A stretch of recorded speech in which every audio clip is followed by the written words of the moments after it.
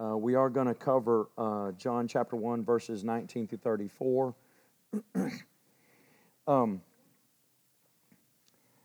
This is once again, last week we talked about the prologue to the book. Obviously, this is right after that, but it's still setting the pace for what is about to transpire throughout the rest of the book. There's a challenge going on as far as who's in charge, who's the true leader, who are the right shepherds, leaders of Israel. What we're going to find is that Yeshua is none other than what? The good shepherd. That's going to be proven. It's almost like a court battle going on throughout this whole gospel account. And it starts off right here at this very beginning. And as Susan was sharing with us, how these men show up from Jerusalem and they start questioning John, or in Hebrew it'd be Yochanan. I've got it once again in the Scriptures version, and you're going to see a huge reason why I'm leaning harder and harder towards that version, using it all the time here at the very beginning. So before we start, I just want to pray that God would honor the reading of His Word, that He would be with us and help us to understand what He has to say. Amen? Let's pray together. Heavenly Father, we love You very much. Yehovah, I pray that You would cause Your Spirit to enlighten us with Your Word, that it wouldn't be my words or my ideas or our traditions, but it would be Your Word that would be what You said it is, sharper than a two-edged sword. It has the power to pierce our hearts down to the bone and marrow, the very intention of our hearts. And so, Lord, I pray that it would do that and it would draw us into a closer relationship with You. And we pray all this in Yeshua's name. Amen. All right, so we're going to pick up with verse 19. I'm just going to read that one verse here for a second, and we're going to look at some, talk about it.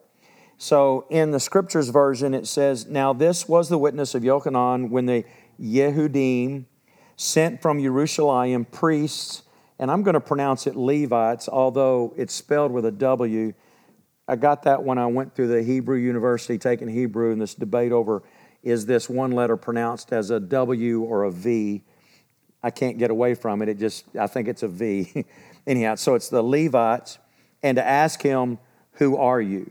Now, what I want you to notice is in your notes here, I've got it in the ESV. And it says in the ESV, "This is the testimony of John when the Jews sent priests and Levites from Jerusalem to ask him, 'Who are you?'" Now, we talked about this last week, about the Yehudim and who are these people. Now, I want you to see right here as we get into this, in verse 19, is a clear distinction if you use the word Yehudim, or if you just translate that as Jews. You see, if you read that as Jews, and as it's done throughout this translation in this gospel account, you read that and go, well, the Jews sent these Pharisees and the scribes, these priests, to ask John these questions. Well, it wasn't the Jews in general. It was the leadership, supposedly the shepherds over Israel, God's shepherds that were supposed to be feeding and leading His sheep. These are these people that, watch this, as I was reading and studying, there's a lot of subgroups in this term referred to as the Yehudim. Remember we talked about how if I just use the word Yanks or Yankees, you could be thinking either a baseball team or New York or north of the Mason-Dixon line or whatever, depending on your age or just whatever you're thinking about. So if you just use the word Jews, generally speaking, you're thinking, well, it was the Jews that sent them. It wasn't. It was the Yehudim. And under the Yehudim, there's also all these subgroups. You've got Sadducees, Pharisees, scribes, priests. The scribes were kind of like the lawyers of the day. You've got the Sanhedrin, which is a select group among all of those that are set up. There was 70 of them, and they would make these major... Think of them as the Supreme Court. Yeah, it would all end up going to the Sanhedrin, whatever they said, man, that was it.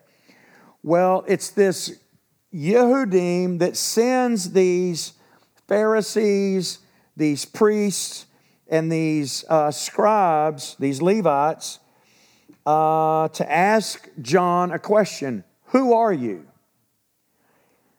They ask him these three questions. We'll get into that in a minute. But they ask him then, so are you the Messiah?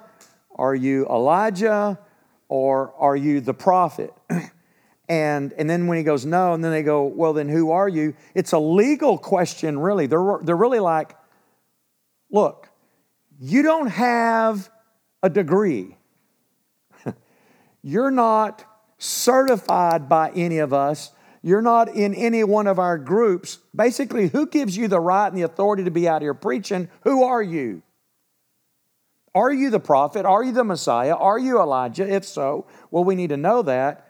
But if you remember, as we march through here, when they realized that Jesus was really doing the works of God or whatever, but it was challenging them and their position, they plotted to kill him, and did with the help of the Romans. They're asking, why are you here and who are you? Basically, who gives you the right to do this? And if you are the prophet, and then, which is what they end up doing with Jesus, then show us proof. They're constantly asking proof. And so Jesus is constantly going to challenge these Yehudim throughout this story, but it's a court battle of who is the right shepherd. Is it you guys, or is it as we know, Jesus as the good shepherd? And that's going to get proven out in the end, okay? So I wanted that on there here for you, and I've got this little note for you that we've already talked about. And so they're out there asking this John the Baptist this question, this Yochanan, who are you? So let's jump on down to verse 20. So we understand kind of what's going on here. And it says, and he confessed and did not deny, but confessed, I am not the Messiah. So then they ask him, what then? Are you Eliyahu? So he said, I am not. Are you the prophet? And he answered, no. Therefore they said to him, who are you? So that we can give an answer to those who sent us. There's another little clue, which we kind of know this, that it was the religious leaders that sent them. It wasn't the Jewish people as a whole. It was the religious leaders. So this is a delegation. This is a search and find and destroy and trap whatever delegation. You go, you need to give us an answer so we can go and report it back to our leaders. Okay? Let me back up just for 1 second.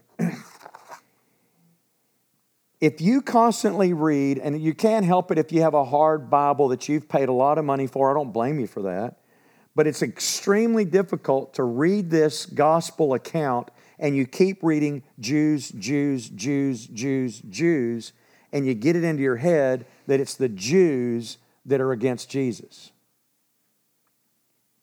You can't get it out of your head, just like last week when we talked about the word but. The Torah came through Moses, but grace and truth through the Messiah, but that word but isn't in there. You can't get it out of your head. It's the same thing with this word Jews in your English translation. So for you and anybody that would ever listen and try this, I'm just going to ask you to try to be cognizant and thinking when you read this gospel account to go ahead and substitute the word, if you can, Yehudim, or if that's too hard for you to remember, because I get it, it's a weird word, just put in leaders or whatever when you're reading it, because you kind of have to do that to get it over and over and over to make that your habit, just like I can't pronounce it Lewites because I don't think the letter is a W, and it's weird. It's Levites, okay? Anyhow, so they're asking him, so then, who are you? Are you the Messiah? No, I'm not. And so then he says, so they say, so, what do you say about yourself?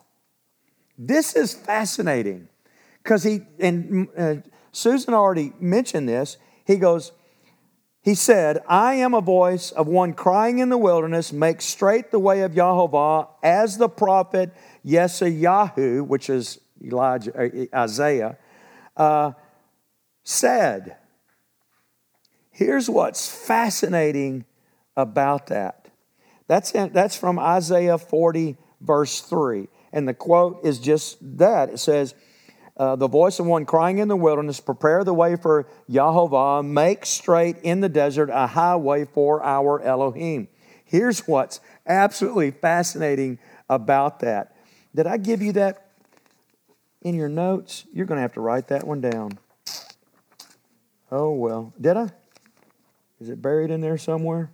Maybe not. You're going to have to write that down. It's Isaiah, what did I say it was? 40 verse 3? 40 verse 3. So here's what's fascinating about that. You might want to go back and read that. Everyone understood that that was a messianic statement. Here's why.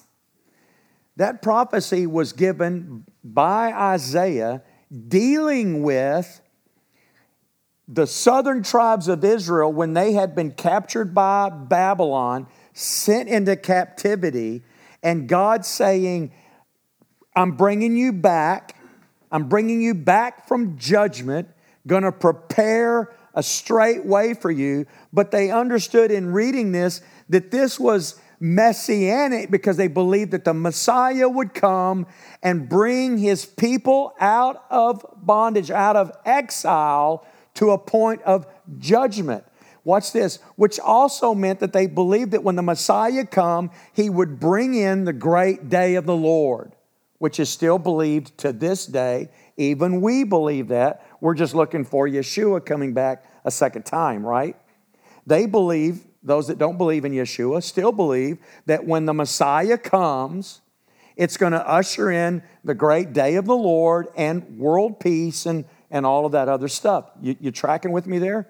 So John the Baptist is quoting something to these men that's messianic. And they know it. Everyone knew it that had lightly studied their Bibles in this Jewish culture.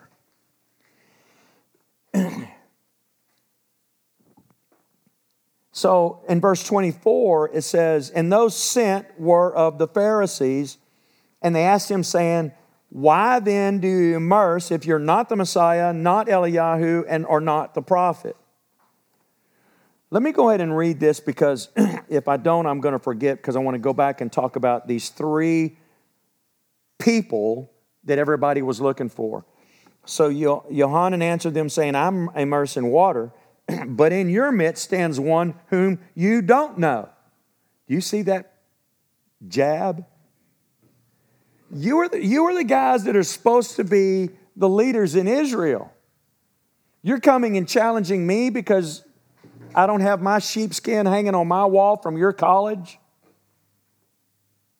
It's basically what he's saying. He goes, this is who I am. I'm the voice of one crying in the wilderness, make straight for the paths of the Lord. And guess what? There's one in your midst that you don't know. Man, he's fixing to hammer them. And he goes, the one coming after me, who has become before me? He's not talking about just status. He's talking about an existence. John the Baptist was also born physically before Yeshua. And Yeshua, that second person in the Godhead, was in existence when? Even before creation.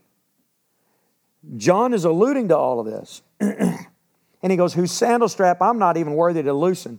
I'm not even worthy to touch his sandal.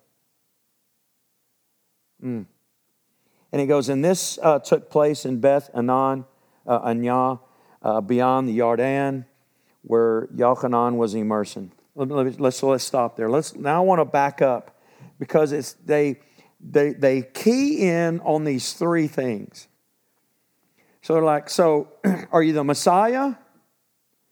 Are you Elijah the prophet? Or are you the prophet? because they were looking for these three different people. Here's what's interesting. Even to this day, everybody's view, and especially back then, their view and understanding of the Messiah was complicated. And they couldn't all even agree on it, as they do to this day. Don't agree on exactly what this Messiah is supposed to do and be. And they've distorted a lot of stuff, as we have, right? And we're learning more and more of that. So I want to look at this issue of the Messiah. This one, I'm not going to chase all the passages. We don't have time tonight. But Psalm 2 is probably one of the most prominent passages dealing with the Messiah, and also some statements made about the Messiah that also caused some confusion. But most of the rabbis fully believed that this psalm is talking about the Messiah. I want to read this whole psalm for you, and then we're going to talk about a couple of things on it. Psalm 2, there's only 12 verses. It says, "Why do the Gentiles rage and the peoples meditate emptiness? The sovereigns or kings of the earth take their stand, and the rulers take counsel together against Jehovah and against his Messiah, and say, let us tear apart their bonds and throw away their ropes from us." In other words, we don't want God and his Messiah tying us down. We want to do what we want to do. "He who is sitting in the heavens laughs. Jehovah mocks at them." God is sitting in the heavens laughing, going, really? Really? I've already been down the unlimited, infinite paths of future possibilities. I've even already lived them all. I know what you could do on any given path and how it'll turn out, and I'm not even just guessing. And that's a little hard for us to wrap our brain around, right? Because we just can't. Anyways, it says that he's laughing and he literally mocks at them. Verse 5, "Then he speaks to them in his wrath and troubles them in his rage, saying, but I have set my sovereign or my king on Zion or Zion, my set apart mountain. I inscribe for a law. Jehovah said to me, you are my son." That's key. Might want to highlight that. I don't remember if I highlighted it in your notes or not. Let me turn my page so I can see what I gave you. Yeah. "You are my son. Today I have brought you forth. Ask of me, and I make the Gentiles your inheritance, and the ends of the earth your possession. Break them with a rod of iron, dash them to pieces like a potter's vessel. And now be wise, O sovereigns," or kings. "Be instructed, you rulers of the earth. Serve Jehovah with fear and rejoice with trembling. Kiss the Son, lest he be enraged, and you perish in the way. For soon his wrath is to be kindled.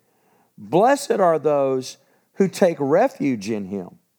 Man, this is packed with meaning. So he says in there that this issue is against God and his Messiah. The rabbis started arguing over whether this was really messianic or not, or whatever.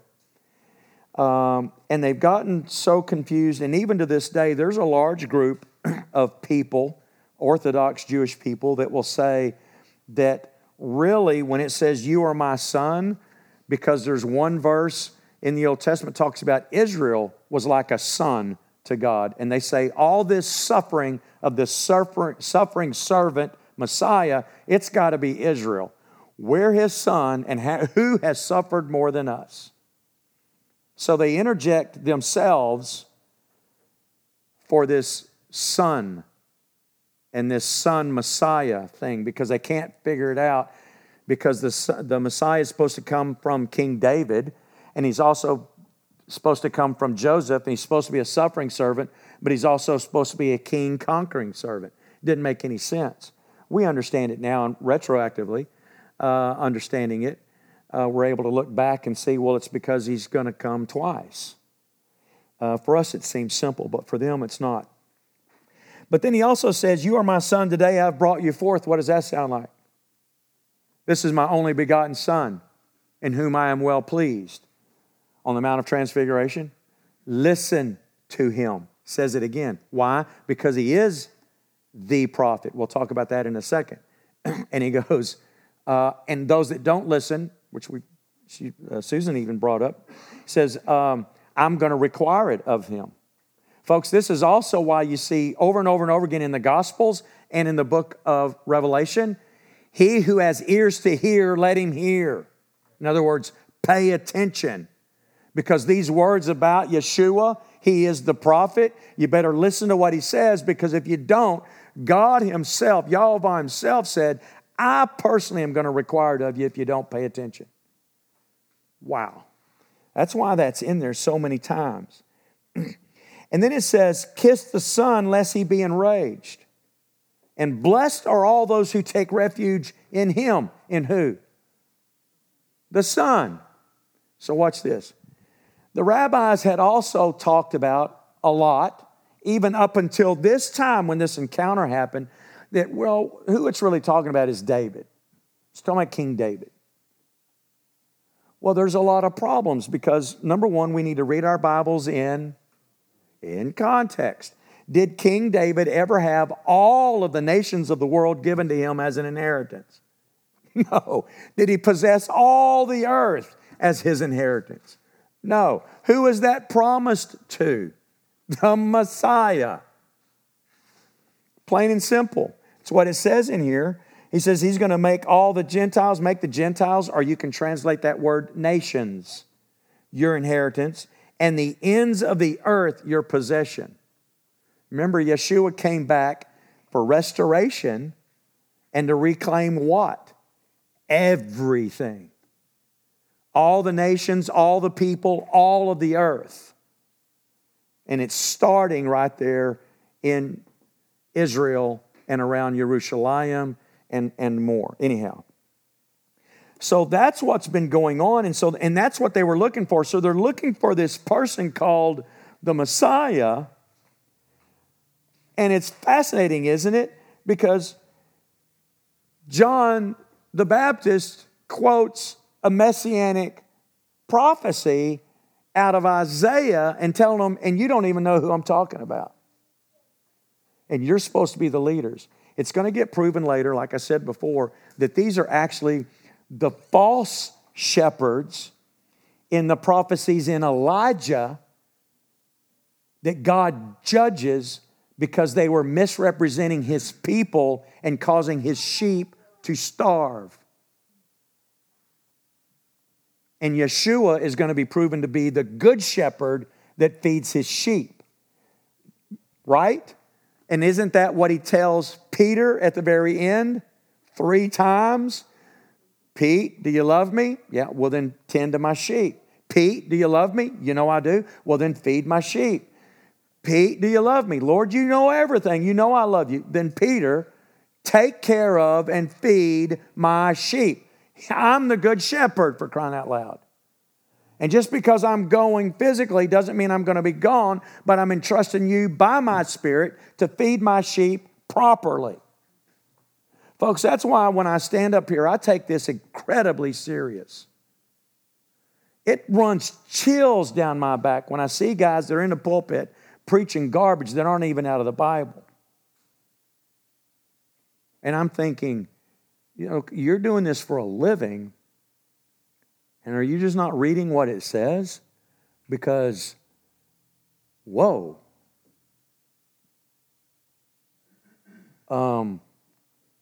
It's serious business. Serious business.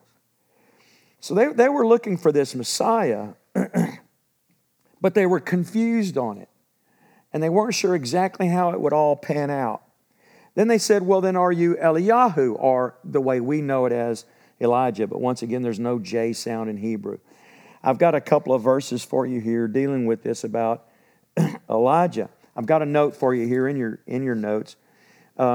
They always understood that Elijah would come first, that Elijah would come before the great and awesome day of the Lord, as God tells us. We'll look at here in a second. But folks, to this very day, this is why at Passover every year, they'll set a place for Elijah the prophet with an empty chair and a plate. And during that Seder meal, usually one of the youth will get up, one of the children in the house, because it's typically done in a home. It's typically not done in a big setting at a restaurant or at a hotel with 500 people there. It's a home setting.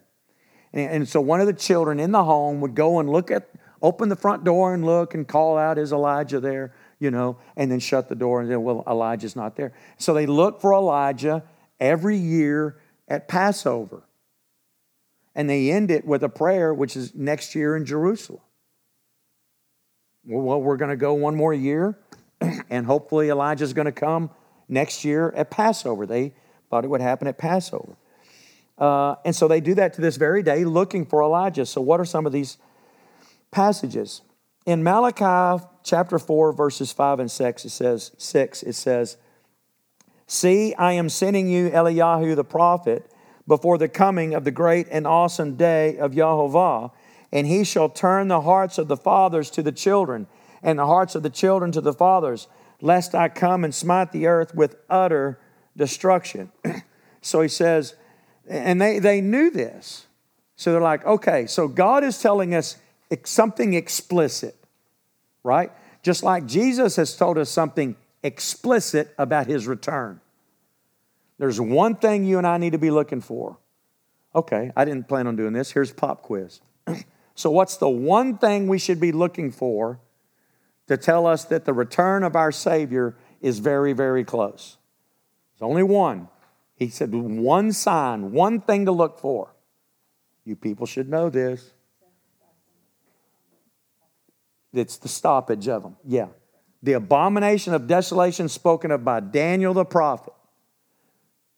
When you see this, run to the hills. That has to happen first before he's going to come back. So God told his people and us that before the coming of the Messiah, and watch this, the great and awesome day of the Lord, which is still yet in the future, right? But I already told you, the Jewish people, and to this day, expected when the Messiah comes, he's going to restore the kingdoms. There's going to be one nation. He's going to rule from Jerusalem. There's going to be this great and awesome day of the Lord. It's going to be awful for a lot of people, but God is going to settle all the accounts, and he's going to rule and reign from the earth, and everything's going to be great, and they're going to turn their swords into plowshares and learn war no more, right? That's what they were expecting. But they're expecting Elijah to come first, so that's why they're asking, so then are you Elijah? Well, then what did Yeshua even say about this, about Elijah? In Matthew 11, did I give you that one? I have to keep looking on my notes that I gave you to make sure there's something I didn't give you. Matthew 11, verses 11 through 15, it says, "Truly I say to you, among those born of women, there has not risen one greater than Yochanan the Immerser, yet the least one in the reign of the heavens is greater than he." The least of those in the kingdom of God is greater than John the Baptist. So in Matthew 5, he said, if you lessen any of these laws and teach others likewise to do that, you will be called least in the kingdom. The least in the kingdom will still be greater than John the Baptist. Why is that? Because at least you're in.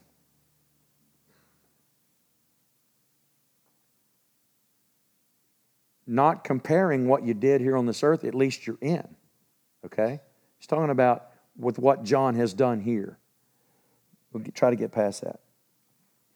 Verse 12, "And from the days of Yochanan the Immerser till now, the reign or the kingdom of the heavens is violated, and the violent seize it.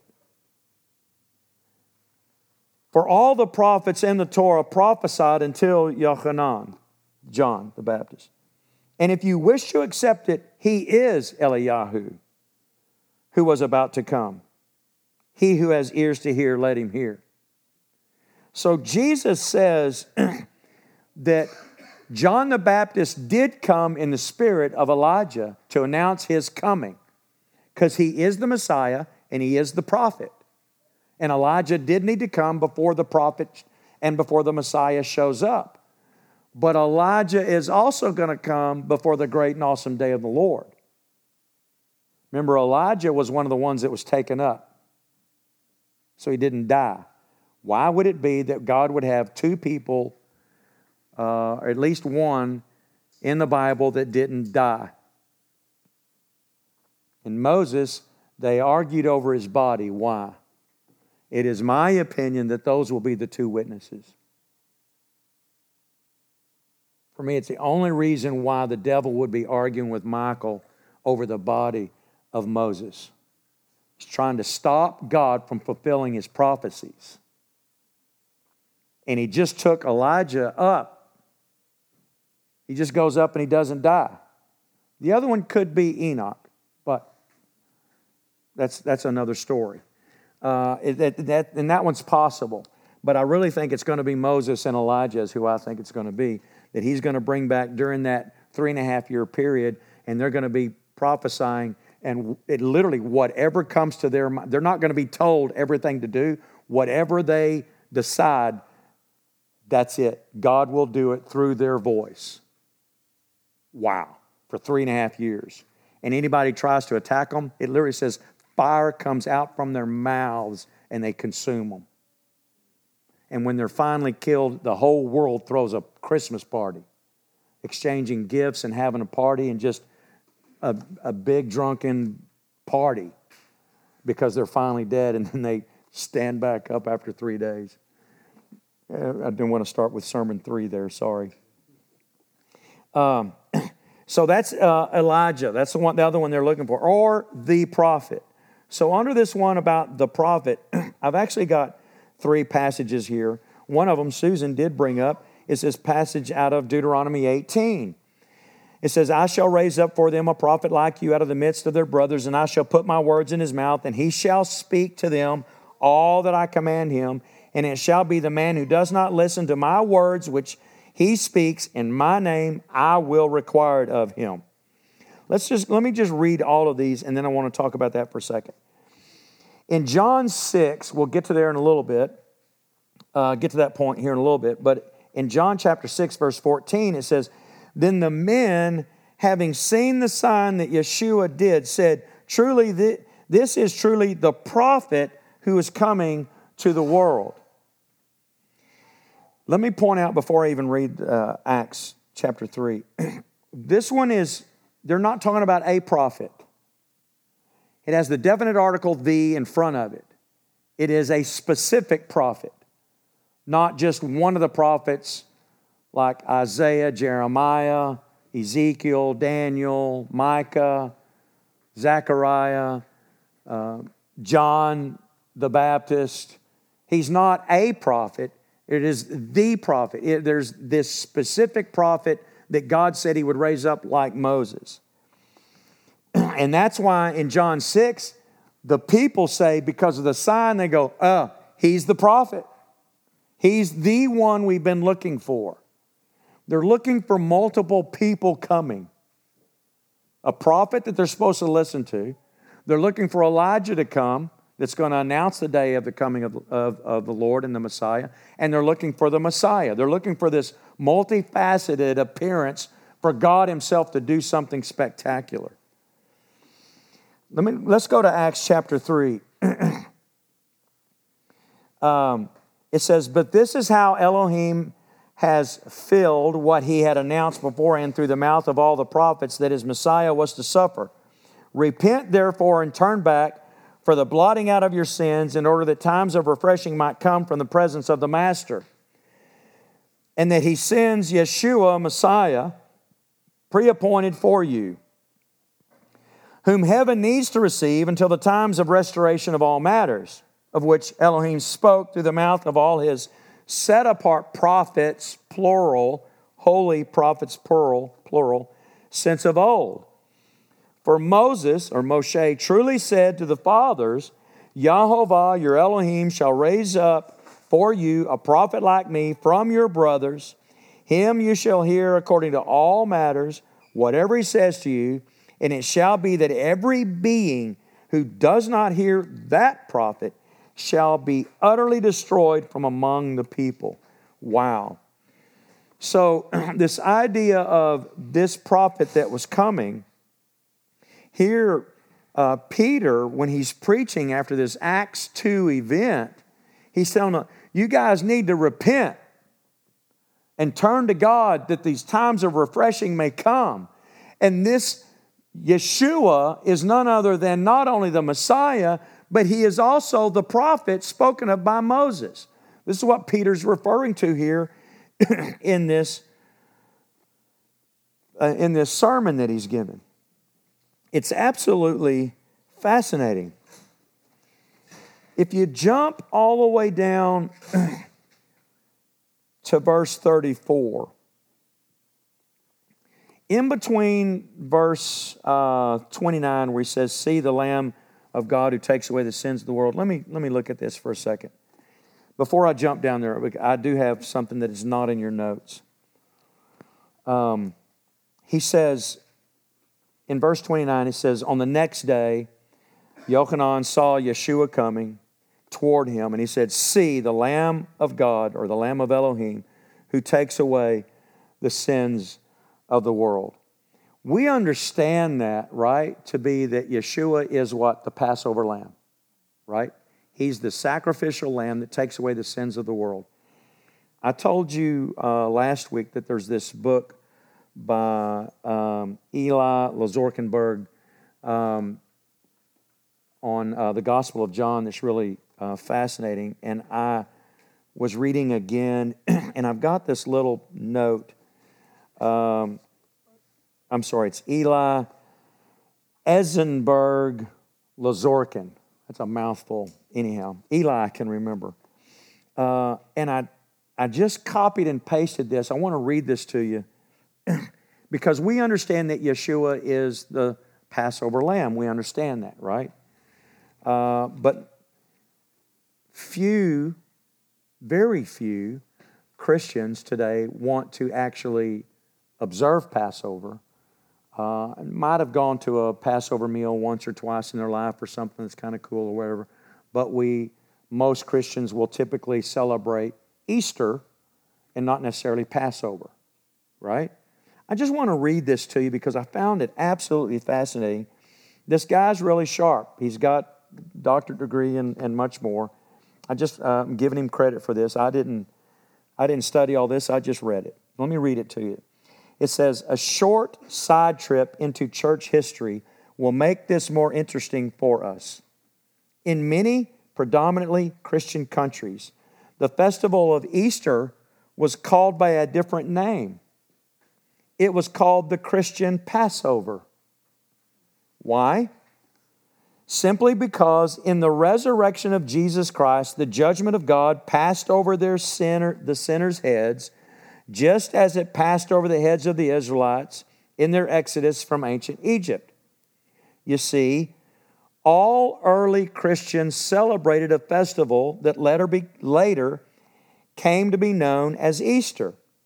However, it had been called Pascha, which is Passover in Syriac or Aramaic, or Pesach, which is Passover in Hebrew. Over time, Christian and Jewish leaders worked hard to create a clear separation between these two believing communities. This process, in spite of popular opinion, took centuries and did not happen conclusively in the early 2nd century as commonly thought, parentheses, the so-called parting of the ways. The question for the emergent non-Israelite Christ-following movement was not whether or not biblical feasts such as Passover should be observed, but rather how and when most of them should be observed. Some Christians believe that Pascha or Passover or Easter had to be commemorated on the same date as the Jewish Passover, which is the 14th of Nisan, when the Passover happens, signifying the atoning death of Jesus. While other Christians believe that Pascha or Passover should be celebrated on a different day than the Jewish Passover, commemorating Jesus' resurrection instead, which we know here, you should know that happened on the Feast of First Fruits. The latter view won, and the first view was eventually declared heretical. So what he points out here, so this is the next day. John the Baptist says, "See the Lamb of God who takes away the sins of the world." We know that to be a declaration of Jesus being this Passover lamb. And Eli was pointing out how that the early Christian followers kept Passover and these other feasts and everything, but the debate began over, well, what part of that should we be actually observing? And some people wanted to really focus on the resurrection. Nothing wrong with that. It's the Feast of First Fruits. It always happens on a Sunday. It's always the first day of the week during the week of unleavened bread, which starts at Nisan 15 and going on for 7 days. So whenever a Sunday happens in there, whether it's the day after or on the seventh day or what, that's first fruits. Others wanted to actually celebrate Passover and the resurrection or whatever, but they really wanted to focus on Him dying and atoning for our sins, being the Passover lamb. So they started arguing. Gentiles, right? Because they weren't trained in the Torah. Didn't understand how it was all related and how it's all coming full circle, as we are now learning. And so then the debate began over, well, which one? And more people wanted to just simply celebrate the resurrection. And the Jewish leaders and the Christian leaders literally worked hard at saying, look, we are not Christian and you are not Jewish. So they worked hard at devising a plan to separate this. And the church finally came up with a way to time it based on the spring equinox. And depending on if that Sunday fell right on or right at the spring equinox or the next one, if it fell on it, then it had to be the next week. And that's why it kind of jumps a little bit. But it's centered around the spring equinox, not on God's calendar. It's based on that. And then instead of it calling it anything like Passover or first fruits or whatever, they came up with the name Easter. Not going to chase that tonight. I didn't mean to do that. I'm just trying to get you to see the difference and how all this happened. Why? Because Yeshua is the Passover lamb. This is what John the Baptist is saying. Does that make sense now? And so that you can kind of have that as a reference point, you know, on how all this transpired. When John makes that announcement, this is where I was trying to jump past. This is where he starts saying, this is the guy that I was talking about that came before me but he came after me, but he's before me because he was before me. This is the guy I'm talking about as he's walking up to him. You know, the whole accounts where he says, I ain't baptizing you. You need to baptize me. You kidding me? And John also says, this is how I know it's him. I didn't really know him. Got too many things in my head here, right? Why would he say that? Well, the historical, let me just say or even the archaeological findings and the findings about the study about John the Baptist, and watch this, a group of people that lived in the city or the community of Qumran. Does that sound familiar? Where the Dead Sea Scrolls were found. That John was part of that group. And that he also, what? It says that he lived out in the wilderness. Ate bugs and honey. There's a debate about that, but we'll leave it at that. He ate locusts and honey, wore camel's hair. All of those things are closely related, if you will, to the Qumran community that basically said, this is kind of what they said in Paul Henry Texan, you guys are nuts. All of you, all y'all have lost your minds. That's kind of what they said. And they went, we're bugging out of here. All of the people that think like us, you're welcome to come with us. We're going to go out here. We're going to start our own commune. We're going to start our own little group. We're going to live out here in the middle of nowhere. We don't want anything to do with you Yehudim and everything. Why? Because they made a pact with the queen of Jerusalem about 100 years BC. Put them in power and basically said, you guys can do whatever you want. You can put out whoever you want. You can put them back in whatever you want. Whatever you're ruling sticks. Boy, and they ran with it. It was so corrupt because it was all about money. Money, power, and place. And this Qumran community said, we're done with all of that junk. We're moving out. We're going to do our own thing. They go out there, really secluded community. They write all this stuff, which is what we now know as the Dead Sea Scrolls. And it's highly, highly believed that John was connected with that group. Highly believed that he was connected with that group. John is saying, listen, I didn't really know him. Why? Because he was gone, even though he was his cousin. And secondly, then he says, but this is how I know that he is the Messiah. God told me that his spirit would come down on him in the form of a dove, and I just saw it. And folks, it wasn't a bird. It says in the form of a dove. It had to have been weird, different, not just, well, if you see a bird land on you. I got chickens that will land on my sheep, and the sheep walk around with chickens on their head. It's the funniest looking thing you've ever seen. I have chickens and ducks and have a duck on the back of a chicken, and he's just digging around looking for whatever he can find, and the sheep just standing there. It's funny looking, right? It's not, in other words, it's not impossible for a bird to land on somebody, right? Not impossible. Rare, maybe not, you know. It had to have been something so different that John, when he saw it, even if it was some kind of physical bird, I think he also something else. I think at least he saw the Shekinah glory of God, because he said it was his spirit in the form of a dove.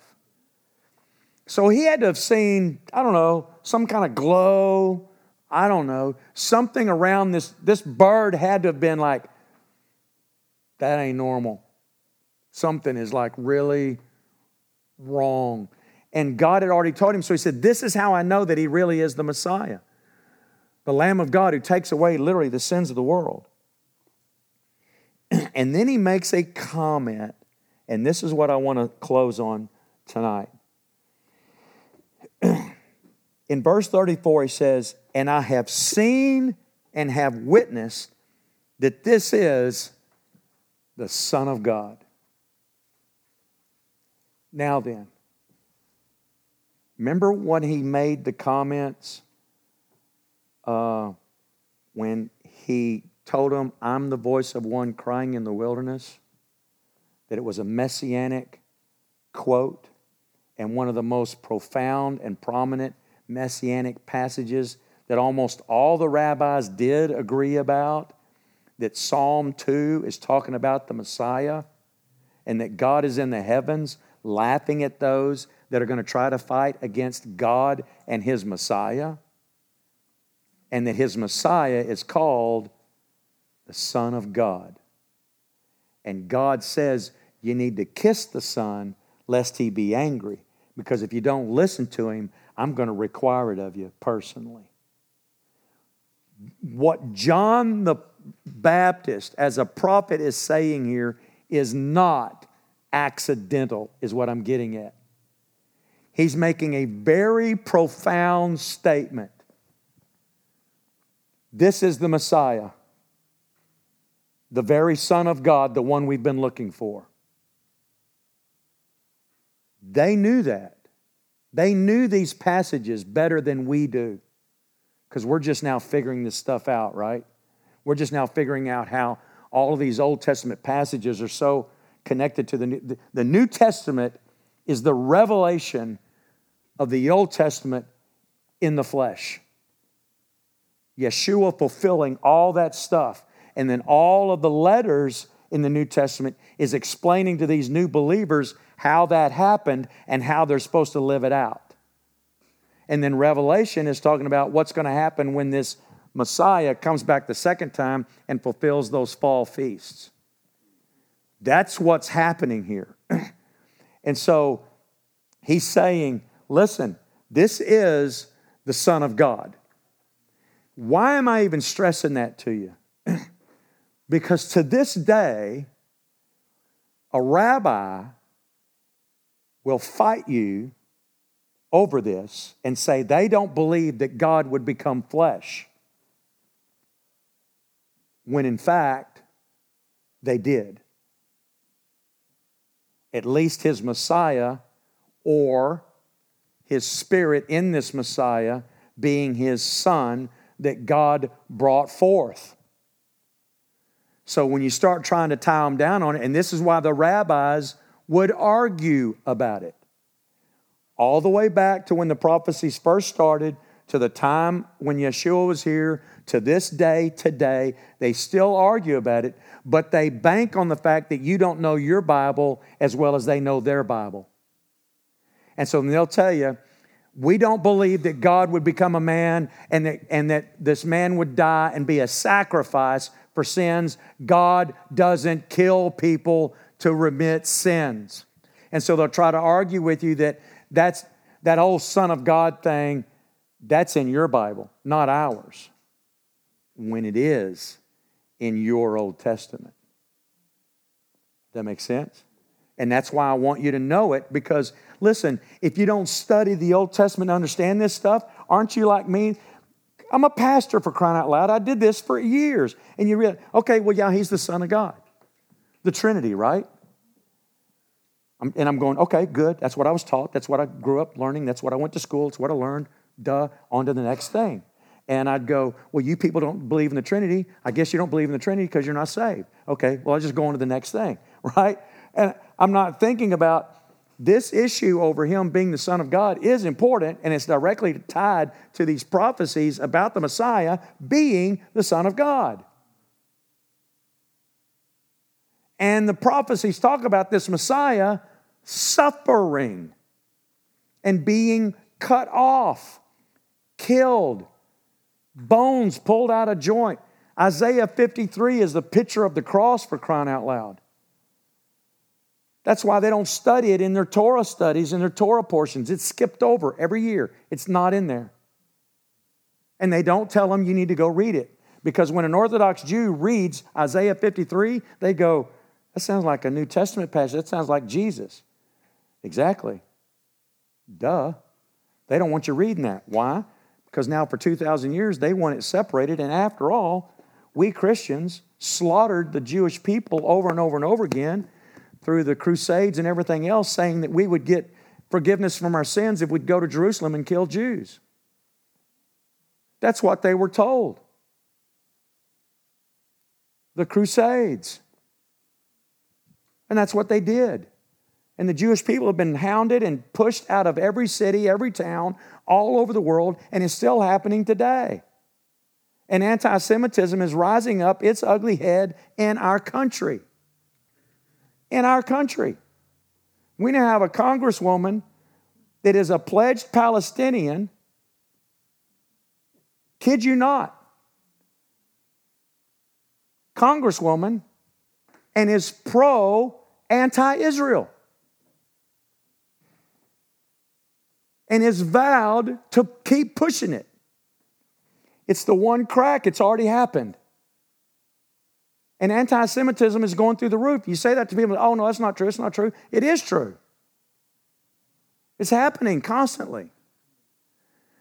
That is why the Jewish people go, there's no way I'm going to be a Christian.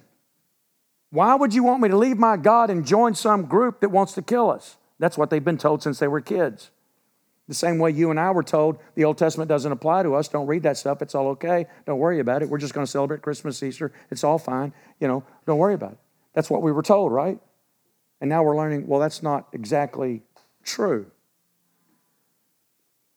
And so that's what happened. But you need to understand these things because your faith and my faith is going to get challenged. I've been saying this. I'm going to say it again. I firmly believe that the spirit of delusion has already been poured out on this earth. We're living in Alice in Wonderland. Everything's upside down. We got playing cards for people. These cards are talking. It's the weirdest thing. Nothing makes any sense. And the Word of God says that when it gets ugly, the delusion that's coming is going to be so strong, watch this, that even the people that are in this room with me tonight will be challenged. You're going to get a check in your spirit and go, ooh, oh, this looks, ooh. He says, even the elect will be almost drawn into it. And he says, but for the sake of the elect, God says, I'm going to cut the day short. It's going to be that powerful, people. And you and I really need to understand our Bible. And that's why some of these things that I kind of hound, and you might be going, here he goes again. It's because I know what's coming. And if you and I are not grounded in the Word of God, you and I could find ourselves on shaky ground and falling into something and go, well, maybe that's right. Maybe there is something to that. What? Eve. What you said? Yeah. They're doing just like what Eve did. That she was deceived by what? By what was good in the tree. And she thought it's going to make her wise to do what? What God had told her to do. I don't think she was really trying to just rebel against God. God said, you're to be the Ezer Kenegdo. You're to have this guy's back. You're to be for him and against him. It's a military term. And that's why Satan went after her. Plus, she could procreate another imager. And God goes, he knows it's going to make you wise. And it's going to make you like him. You're not going to die. So she goes, she saw that it was good, pleasant to the eye, good for food, would make her wise. Why not? Maybe I misunderstood something. See how it goes? And that's what's going to happen. And you and I are going to go, well, wow, that sounds pretty, that's intriguing. Boy, if you don't know your Bible, you're not really grounded. It can suck you in. And I want us to know our Bible, and I want us to know our God better and better every day, so that no matter what comes your way, you can say, well, hold on a minute. No. I know what that says. And I know that's right. I don't care what your logic says, this is right. This is what it says, and my God is God. And I'm not going to get sucked into this multiculturalism, multi-religion, one-world religion junk, and that's where it's headed. And it's going to look good. You're sitting here thinking there's no way you could be fooled. I'm telling you, it's going to look good. It's going to look good. I've had times in my own life, even here recently, I would see something and read something and I'd go, well, whoa, hold on a minute. What did they just say? One of the things, let me just say this and I'm going to close. One of the things can be, don't get too hung up on a name. They call him one thing, they call him this thing, they call him, it's all the same. It's all the same God. The Muslims call him the Mahdi. We call him the Messiah. What difference does it make? We're already learning. Some people call him Jesus. We call him Yeshua. And I want you to know that that's not how it's spelled in your notes. I copy and paste it, but I don't think they're spelling. It's not the spelling. They want to pronounce it Yahusha. because there are people out there saying that it could be pronounced that way. It really, the full name is like Joshua. It's shortened into Yeshua. Anyways, so we're already learning, okay, well, Jesus, that's the English name. It's translated from Hebrew to Greek to Latin to German, finally into English is how we get from Yeshua or Yehoshua to Yeshua to Isu to Isa to Jesus. What's the big deal? Same logic. Well, what's the big deal between the Mahdi and the Messiah? And the Muslims believe in Jesus, and they do believe that he's coming back. Did you know that? They just believe that when Jesus comes back, he's going to come back and tell us we were wrong and the Muslims were right. And you need to follow the Mahdi. What difference does it make? It's just a name, right? Just like Lord, it's just a name. Baal, it's just a name. It's just a name connected to Baal-zebub, Beelzebub, Lucifer, Ha-Satan, which means the accuser, Satan himself, which is the same word as Lord, which isn't a name.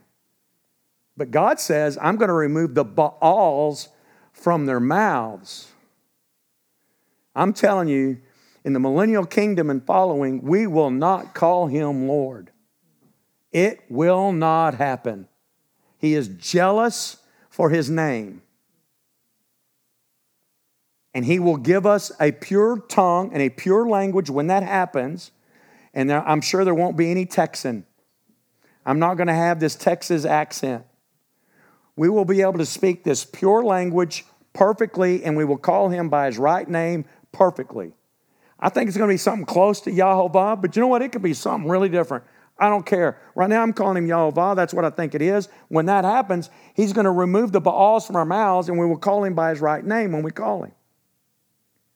But do you see where I'm saying that you and I could get tricked and sucked into something if we don't understand our Bible? And even a rabbi can go, yeah, but we don't believe that God would become flesh, and that we believe that we are his son because it says he would suffer, and who has suffered more than us. And they'll show you the verse that says, Israel is my son. See, we're the Messiah. You need to be able to go, no. Let's go to Psalm chapter 2. Let's go to Psalm 2.